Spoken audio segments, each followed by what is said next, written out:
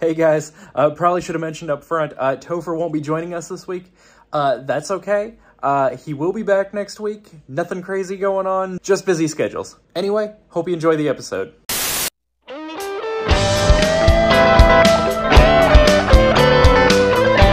Welcome everybody to Woodwire and Watts. I'm Chris. I'm Adam. I'm Brent. Today we're talking about guitar and amp repair with our good friend Brent Garrett, owner of Old 303 out in Bluffton, Indiana. That's if you're not familiar, we're in Fort Wayne, Indiana here. Bluffton's about half hour, 45 minutes. Yeah, it's not far from Fort Wayne at all. Yeah. No. So you get Brent 2 weeks in a row with us. Yay! I'm excited about that. Oh wait, actually. was this the first? Oh, this is the first week. So Yeah, so this is the first week. surprise, he's going to be back next week. Yeah. Yeah. Aha! I guess we're just going to jump right into news and new gear topics. Yeah. All that fun stuff. Well, I've got a few things on there. TC. I know that Topher's not here, but he was excited about the TC Electronic Infinite pedal, which is that was the sustainer. Hold it down and it holds your chords out. Oh yeah. So It's like a freeze pedal. Yeah, because I was trying to figure out why I would buy this over the freeze is what I was trying to figure out. I think this is a little more like the Electro Harmonix, the Super Ego. Okay. Or Super Ego Plus, which I have on the pedal board over there. But it's like a freeze, like it sustains the thing, but you can send it through effects, I think. Gotcha. So like built in, like morph that. Mm-hmm. So it's kind of like a synth sustainer. Okay. Cool. Yeah. All right. So besides the TC. Oh yeah. Yeah. We'll be a couple weeks late on this because of the space between airing, mm-hmm. but I'm sure everybody has heard the news about Dumble. Dumble. Yeah. No, I haven't heard this. He passed. Yeah. Bummer. Is it Howard? Bummer. Howard Dumble? Howard Dumble? I don't know. Yeah. Maybe. I don't know. Yeah. I've never actually played one of his amps. I've had people ask me about them and before. Has anybody played I don't one? think any of us here have probably played one. Yeah. I've never played one. If somebody wants to lend me, like, I don't know, 50 to 100 grand, I'll go pick one up. No kidding. Yeah. Yeah, he was a mad scientist with that stuff, though. Really, and I mean that in the best way. I've played like the things that emulate it. Yes. And I mean, it's a sound. I would like to know if this is one of those, like, how much is in your head versus how much of it is actually like real. Like, is the hype real? You know what I mean? I don't think the hype's ever real on any of them. It's like I hate to be the bearer of bad news. I'm that person too. Like, I am never going to pay that much for an amp. I don't care who it is. I mean, I think I've mentioned before that I am a believer, though, that there is an extremely drastic difference between an amp like a Friedman mm-hmm. and, which is a more expensive model. Yeah. But having been able to play that, okay, I can say that it's that good. But man, some of the money they get for vintage, I just can't. Yeah, and the vintage market is where I'm really getting at. Like, I understand, like, so I think we've said on here before, like, Adam and I have come from the classical world. I don't know if you've done classical guitar at all. I have not. Okay. No. I was actually a brass major, so okay. I played euphonium, which is like a small tuba. Now to get into a low grade euphonium or into a low grade wind instrument, half the time you're talking 4 or 5 Gs. Wow. Yeah. So like, this is one thing I always have to like bring into context for guitar players. Like, every other instrument out there, paying 5 to 10 grand is not. Oh yeah, I can see that. You know what I mean? Certainly. The difference, though, I think, is also if you're like a serious like brass player, right, mm-hmm. and you get that gold ticket instrument, right, you probably don't have 8 different ones to do 8 different things that are all costing 4 or 5 grand each. A trumpet player will have 3 instruments at mm-hmm. most, 3 or 4.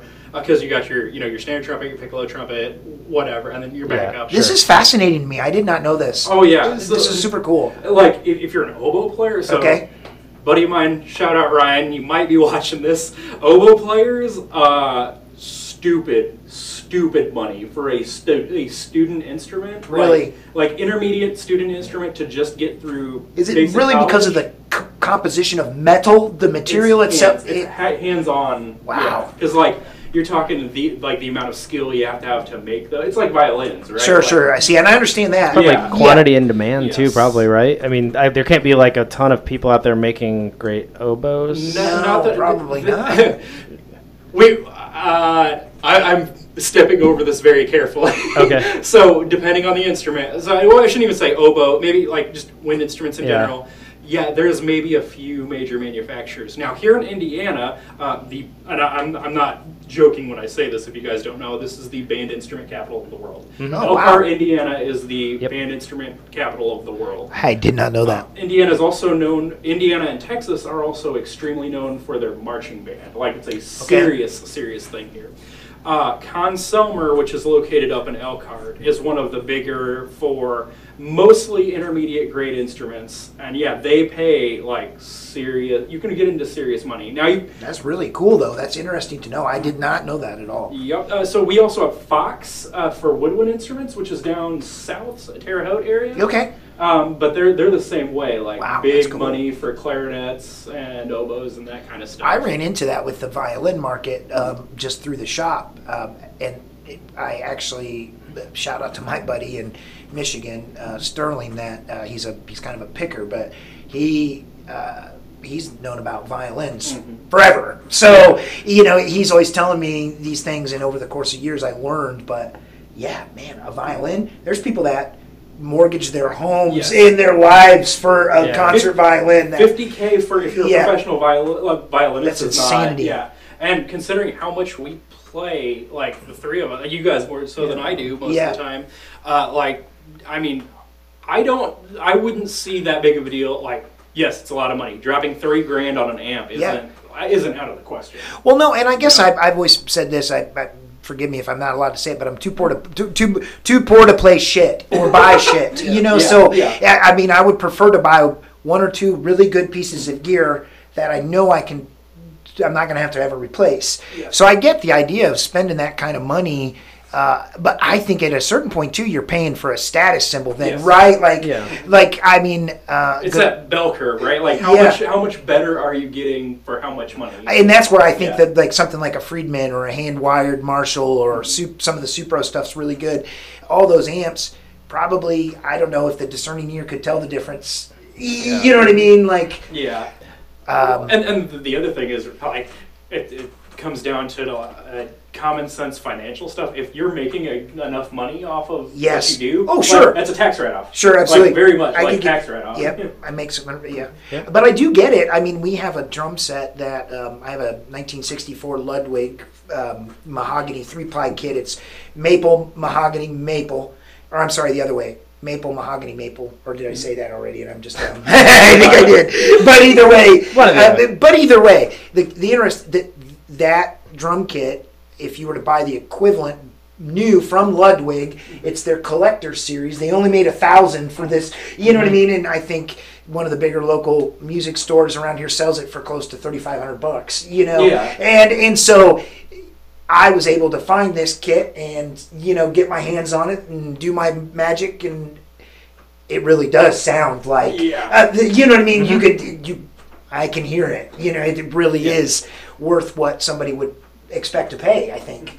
So that's also like $3,500 is still not the stupid amount of money. Exactly. I couldn't imagine spending $50,000 on an instrument. Yeah. And that seems to be not out of the question in the classical world. So I won't say names. One of my friends, when he graduated college, he went off to play in the Marine band. Yes. I'm a former Marine. Okay. Yep. I'm a former Marine. And that's a big deal for brass players because that's one of the ways we make cash as performers. Absolutely. And I think 8 G's is what he spent on his I wouldn't be surprised. Yeah. And then that was middle of Interestingly, did you know that the Marine Corps band, unless you're in the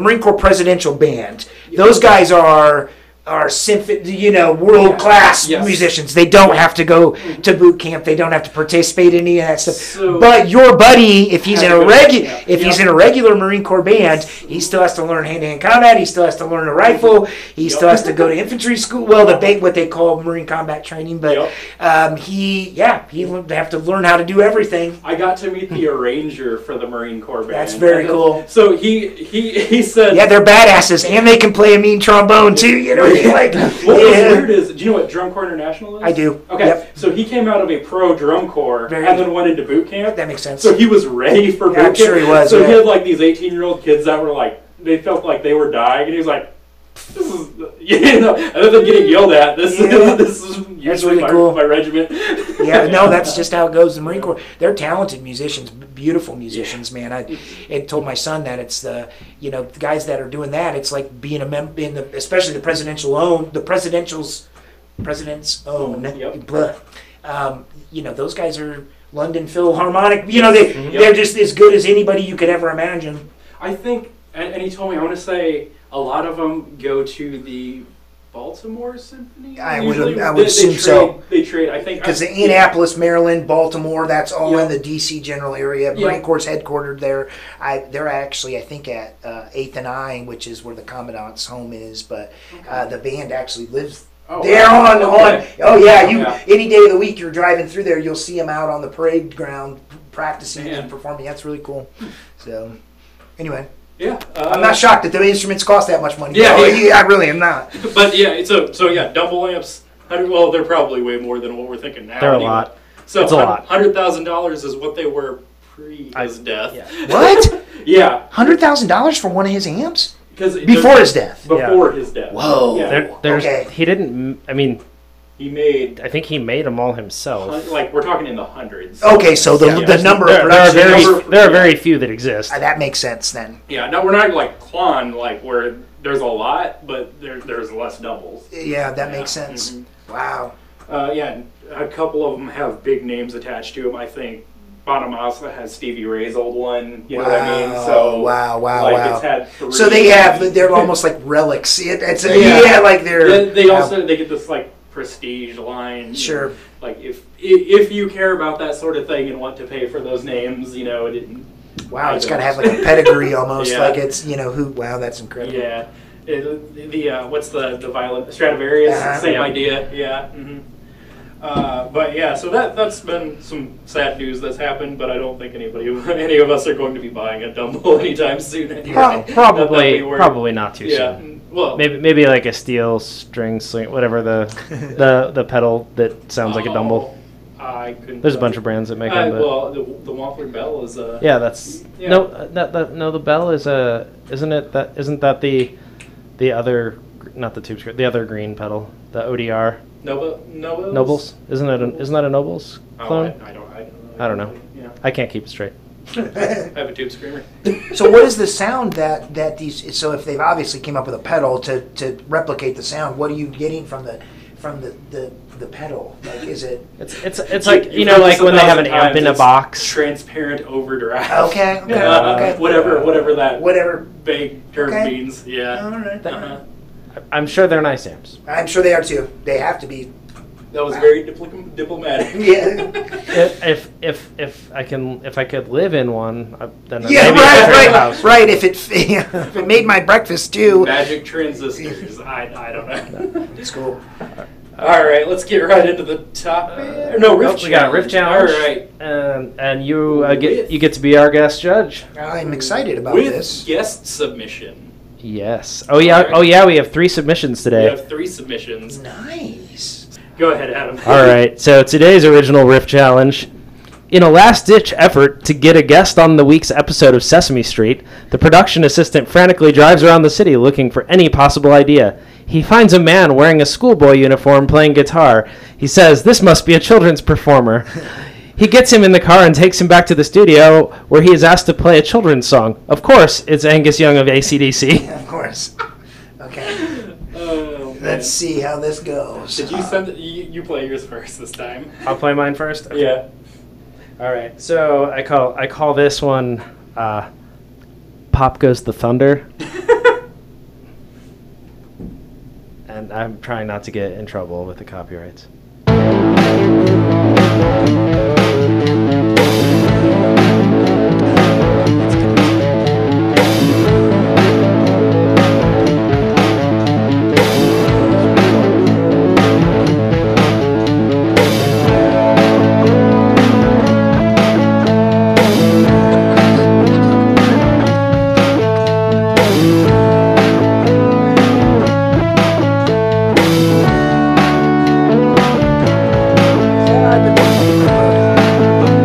Pop goes to Weasel.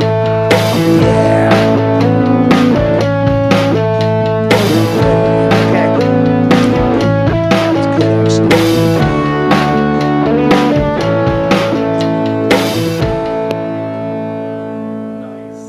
Nice. That was impressive. That was terrifying. All right. We got. Man, I am the worst at storage.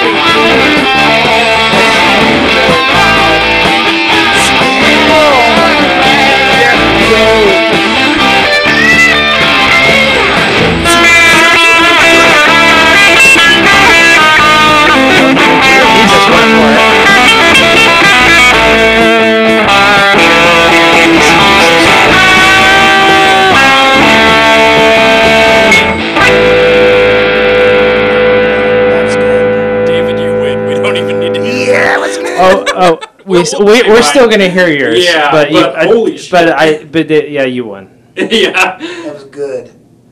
I'm glad I got that. I was not expecting the actual melody from. No, I wasn't. That wasn't the melody. Never mind.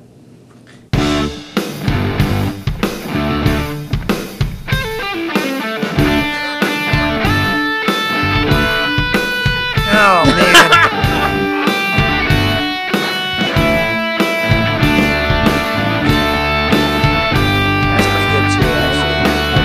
I see you went the same route as I did.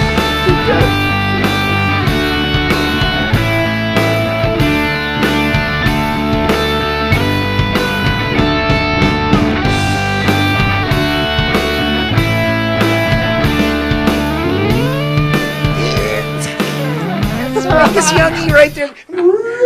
Just keep it going. That's good. That's good. Oh, David, yeah, that's good. That's pretty good. That would have been tough to judge between you two, though. Thank you, David, for just blowing everybody else out of the water. Jesus. Yeah, that Sesame Street. Whoa, bro. Oh, man. That was actually a pretty fun challenge. Yeah, that one was alright. That was alright. Really silly. Uh-huh. I like that. Okay, moving on to our main topic then. Yeah. Yes, so today we're going to actually talk to Brent. He is our guest host and also our guest... Proper, yeah. Thank you. So today's guest, Brent Garrett, and we are talking to him. He has many interesting hobbies and outlets and creative pursuits, but today's focus, we're going to actually be talking to him about repair work on guitars and amps, because he runs a repair shop. I do.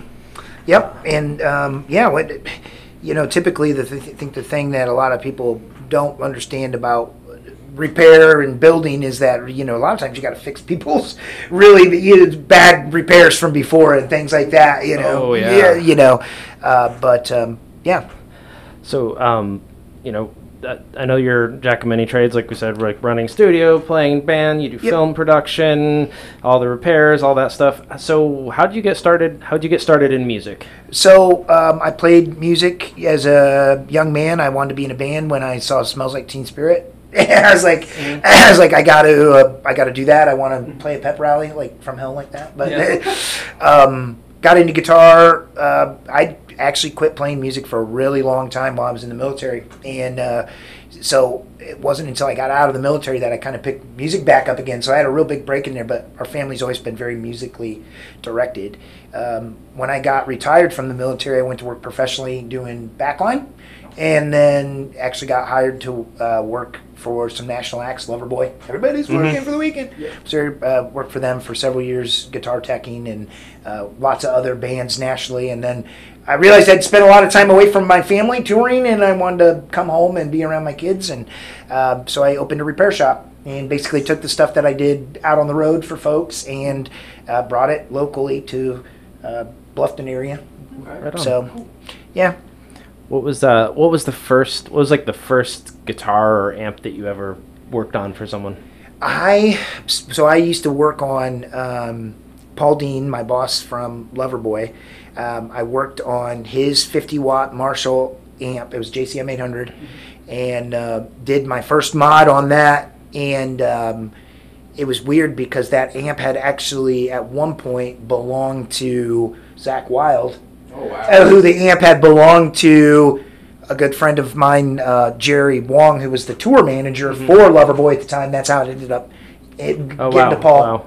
But then it ended up going back to Zakk Wylde, and with my mod in it, and he had it changed back to the old way because he didn't like it. but that didn't matter. But hey, I was just doing what I was told to do. So. Yeah. But guitar stuff, then just a lot of stuff I've had to teach myself. A lot of self-taught stuff and dive in and figure it out. You know what I mean? We're blessed to have a wealth of information available to us now, and you can do some looking online pretty much and teach yourself a lot of stuff. But I learned to solder though from my dad, so I that was the thing.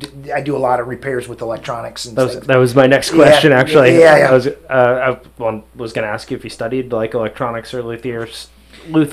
I can't talk tonight. No, you're luthier good. Work somewhere, or I just had a mentor, or just learned it. I just learned it. A lot of the stuff I learned was out of necessity, in the sense that it's like, my boss was like, "Hey, my guitar, the pot it's not working," and I would waste hours figuring out something that another guy tech might come around later and be like, "Oh, hey, if you use your voltmeter, you can do that." It's like, oh, great, you know what I mean? So I feel like I missed the very basics of stuff, and stuff that was maybe a lot of common sense for guys because they went to school or studied electronics. So that in that respect, I've had to teach myself a lot of stuff. That could be a little scary with amps, doesn't it? Yeah, and my dad, I get that from my pops. Like I said, my dad worked in television. He can fix, build, repair, anything. You ask him to build a Tesla coil or fix the cabinets and fix your plumbing, he'll do it all. He's amazing. And the first thing I ever soldered was I tried to fix his radio for him, and I soldered it horribly. And my dad can solder, and he knows this stuff. And he's like, "What did you think you stayed at a Holiday Inn Express last night or something?" He's like, "This is not going to work." He's like, "Do you know how to solder?" No. So he taught me how to solder, and I'm really good at it now because it's actually kind of, have you done much where it gets kind of therapeutic after a little bit, doesn't it? It's kind of like...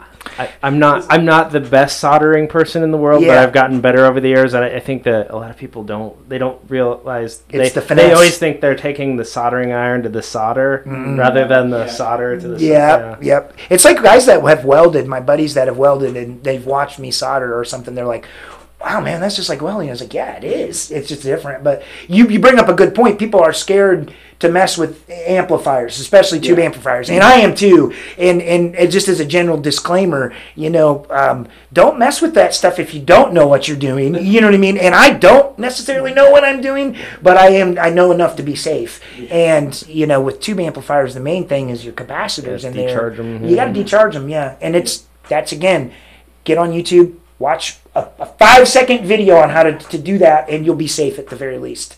Topher was getting ready to do some DIY amp stuff, and we're like, whoa, hold up. Just wait a second. Yeah. And you can get hurt pretty bad messing with some of those stuff. I don't know that anybody's ever been killed by a capacitor in a tube amp. I'm sure they like to make you think that that's the case. I've certainly been electrocuted, so I know it hurts, but I mean, I don't know that you can really die, but the voltage is there, so it's in theory it's possible. They always have that, like you see that. I don't know if anyone ever talked to it. I just remember the first guitar shop that I worked at. Like, I had an old 2-prong, like, yes, power, like really old amp, and I brought it in. He's like, oh, that one still got the death cap. Yeah, death cap. Yeah, like, yeah, that's exactly what it is. Right? I'm like, it's gotta have that name for a reason, right? Yeah, absolutely. Yeah, it'll store. Yeah, look at it. It'll kill you. I mean, I would be curious. At some point, I might have to, after let's Google it. Has anybody ever died from working on a tube amp? But I bet you could really easy, because there used to be problems with the old Voxes because of that prong, and you get caught in a ground loop basically, and you just fry yourself. So I'm sure that could be really bad. Oh, yeah. You're just basically putting a direct current right now to you through your guitar, and that could be bad. I would imagine. And British stuff is usually 220, isn't it? I think it goes internal, like there's a transformer that steps it up to that. It might be one of the two. I know the old British Vox stuff steps up, like you said, so or steps down because it's coming 220 out of the wall and it goes down to one. I can't remember. But they don't make them like that. Yeah. The death caps are gone. Yeah. The 2 prongs are gone. This is definitely a modern one. Yeah. This is 2021. And what Adam's referring to is you look at a plug on most amplifiers, they'll have 3 legs. They'll have the 2 prongs and then that cylindrical one that's in the middle. That's a ground.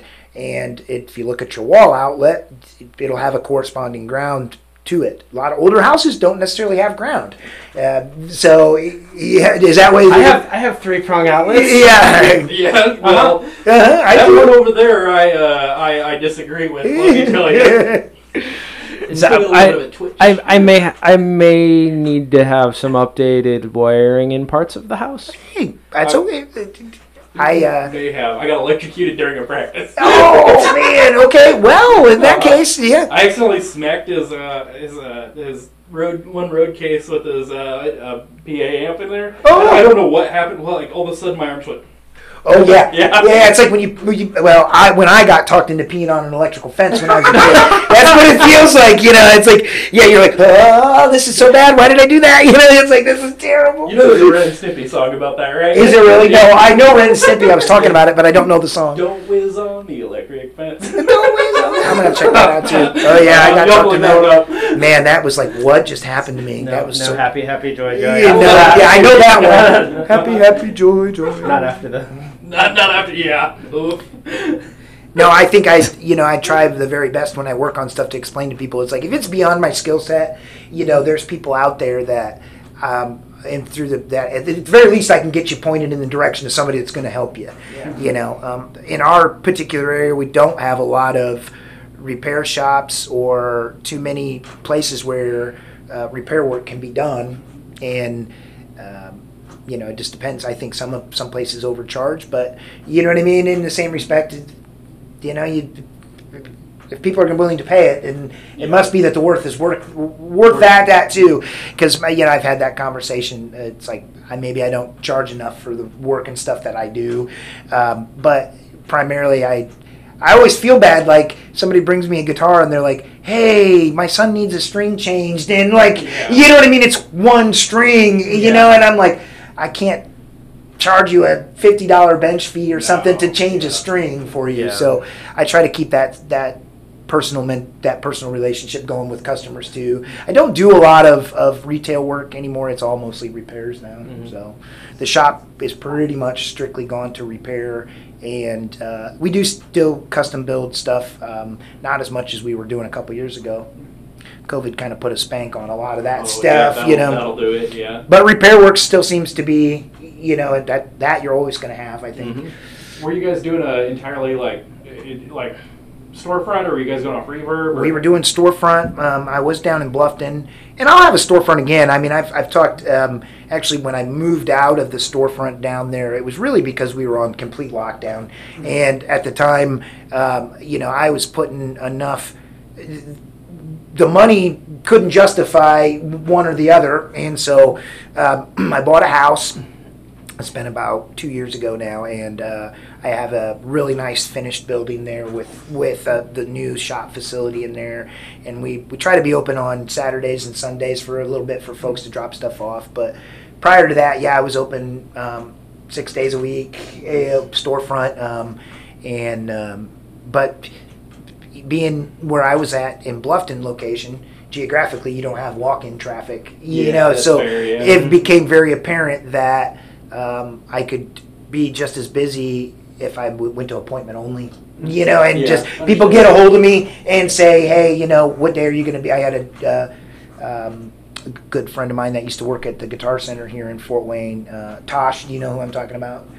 I don't think so. I don't typically give out folks' last names or whatever, but you might have known him by his first name. But he's a nice dude. He dropped that KMD amp off I was telling you about the other day, and he was talking about. We were talking about how that by appointment only is it works well. He's from up here, he's like, I come pick it up next week. You know what I mean? Mm-hmm. So it works pretty good that way. So since you worked on so many things, do you have a personal just favorite amp and guitar? I do. Either that you own or would like to? Ooh, okay. So personal favorite guitar is my 65 Gibson SG Special. It's had 2 headstock breaks, one of which not that long ago. Interestingly, I did the repair on that myself, but I sent it to somebody else to do the finish work because I couldn't do I could have done the paint and finish work myself, but because it was my guitar and it just made me sick to my stomach to look at it, I was just like, I'll have it back when it looks pretty again. You know what I mean? Like I don't want it now. It hurts me. Yeah. But it's a scary thing when that happens. yeah, and I had the opportunity to repair Adams, which was cool. I about cried. Yeah, I know you did, man. You were like, oh my god. Yeah, I got your message. He had played a show with us that night, and got back home and said, hey, just this, I'm home and my SG headstocks broke. I was like, whoa, whoa, whoa. That was the junk drawer release. Yeah, well, he had it by junk drawer. It was before he fixed it for the junk drawer release. Yeah. Okay. Yeah. Which was like 2 weeks after that show. So Yeah. it was like, We rushed it to get it done. We got it done for him. and it plays great. Yeah. So I love that guitar. That's a very cool guitar. SG as well. But my favorite amp, man, I guess I can tell you the AC30 story now. Yeah, because that's kind of funny. But for the longest time, I play currently a Marshall, or not a Marshall, gosh, my head's full of amps. Mesa dual rectifier 50 watt solo head, which I love.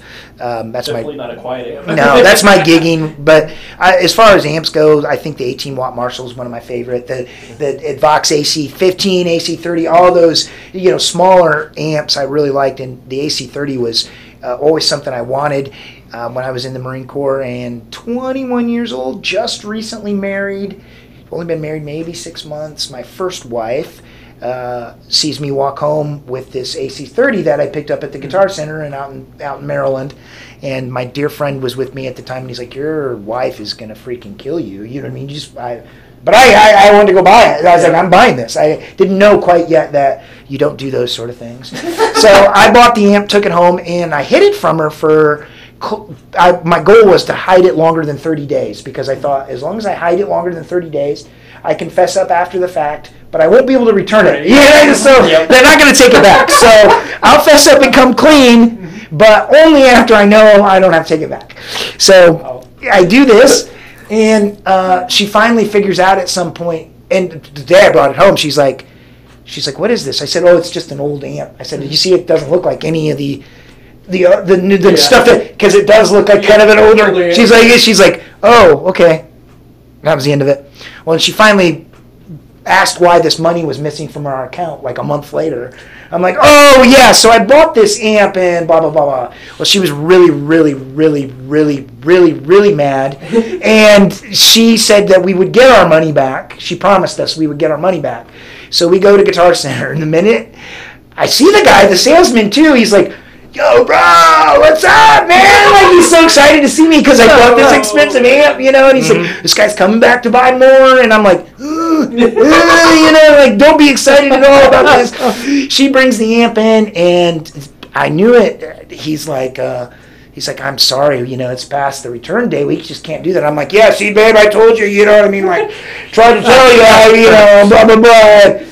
She starts freaking bawling hysterically, and this guy is like, maybe we can figure something out. I'll talk to the manager. So anyways, he talks to the manager, the guy writes a check, She takes it, you know what I mean? We're outside, and as soon as we're walking outside, she's like, I told you we'd get her the damn money back. And I'm like, oh, she turned it on, man. She got an Oscar for that, and she got the money back. I'm like, cold, woman, cold. You're nice, tip of the hat to you there.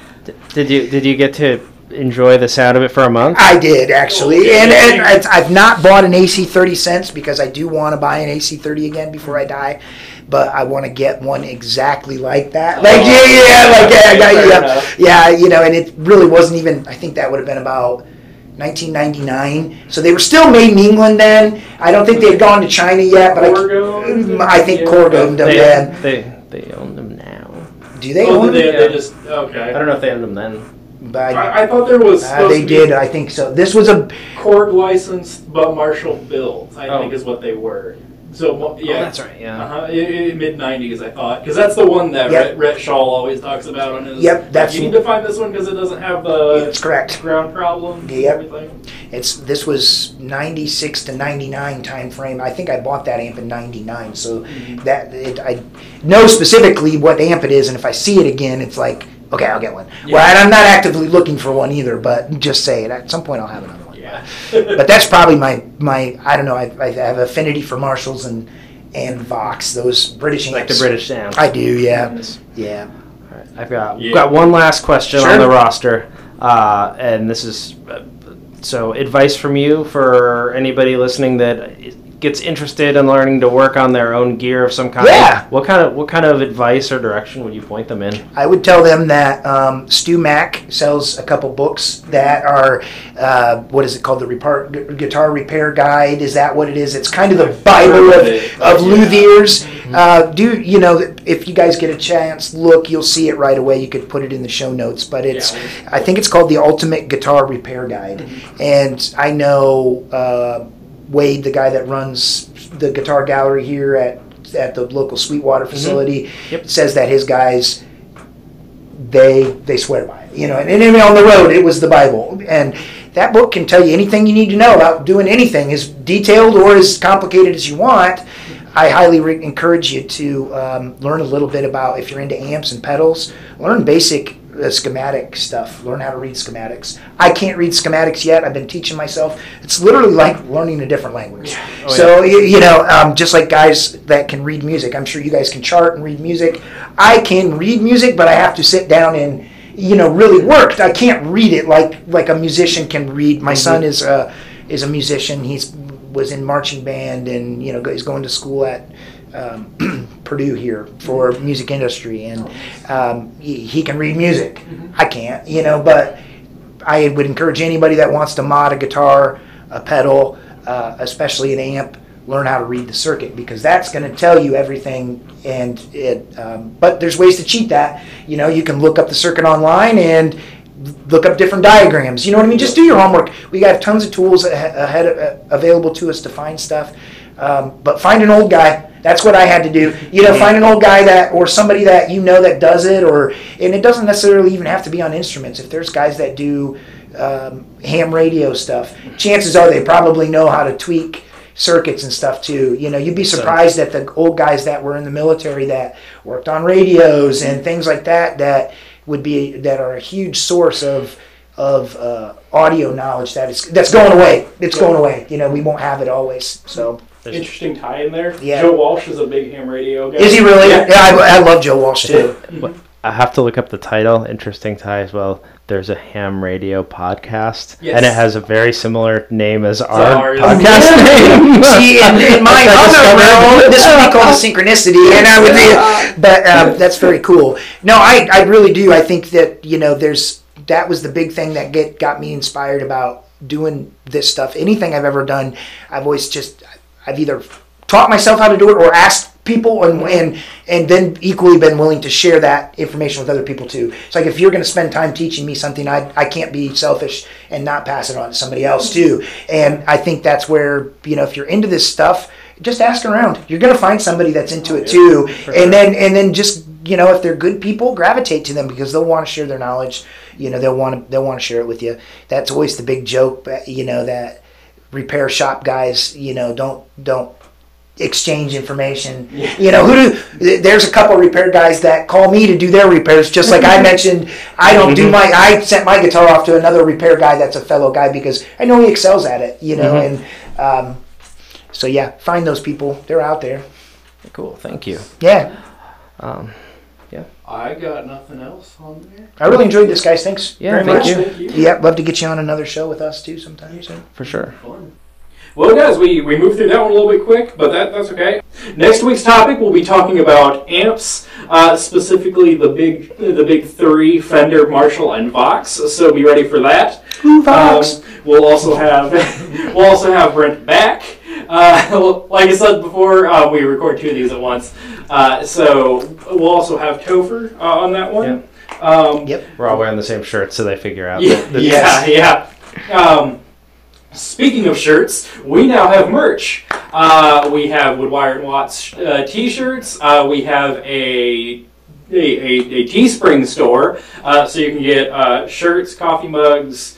I don't know what all Topher put on there, and I'm kind of afraid. There's all kinds of fun stuff. Yeah. So check that out. If you're on YouTube, hit like and subscribe. Do all that fun stuff. If you're on the audio side as well.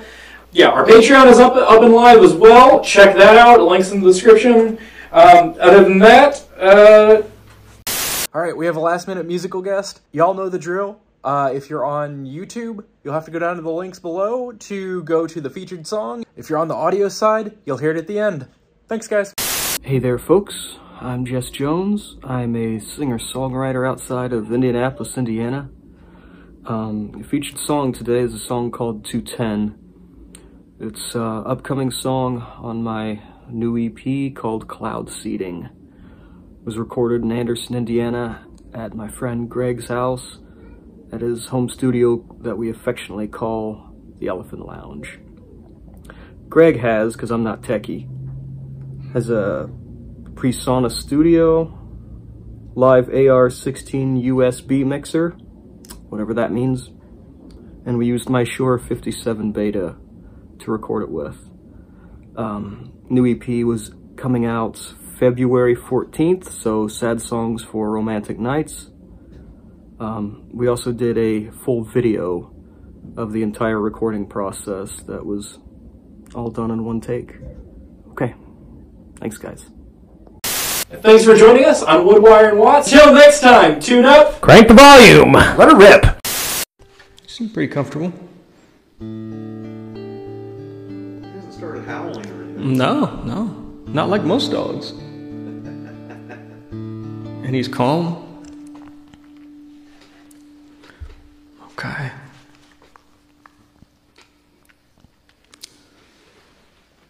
You just give me the thumbs up. Okay, I'll start whacking away.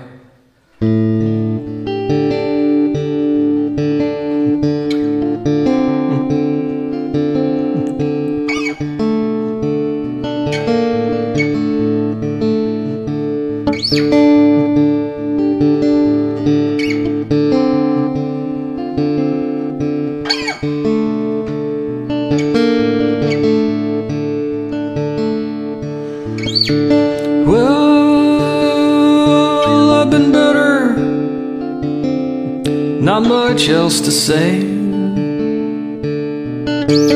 Well, I've been better. Not much else to say. Well, I've worn out my welcome to everyone along the way.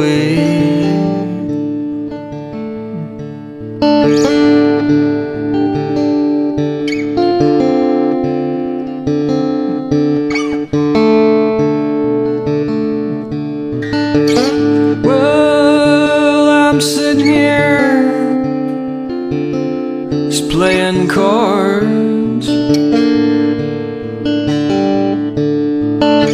Well, I'm sitting here. Doesn't matter the game. Well, I just count 'em up to 10. I count 'em back down again.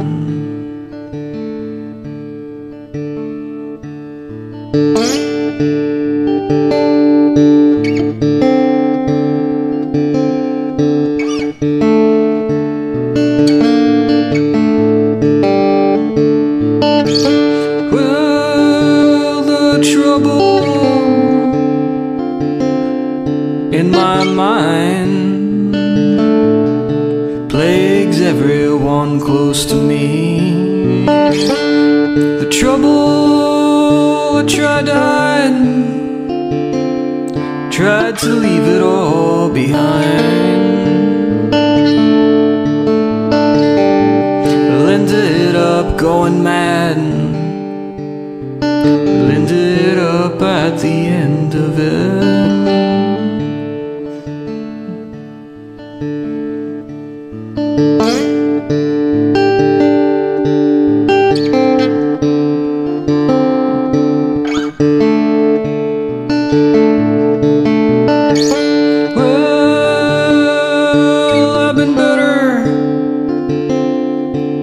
Much else to say. Well, I've been better. Not much else to say.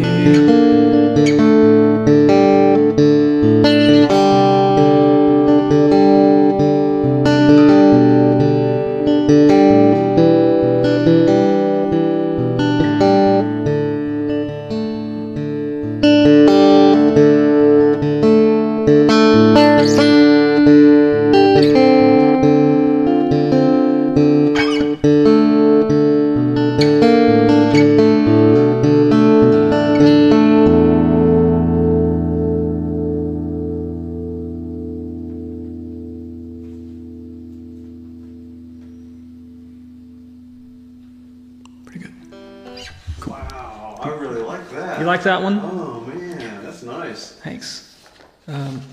I played it, I think I wrote it like last year, and I played it a handful of times. And you know my friend Tall Joe? He's got really long hair. Maybe. Okay. Really tall. Anyway, he came with me, Tall Joe. He came with me like every night that I played that. And he's like, I don't really think you should play that one. I don't think it's very good. So I went, all right. So I put it away for a long time. And That's nice.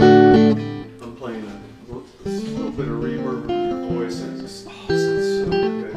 That's gonna be a good one. thank goodness.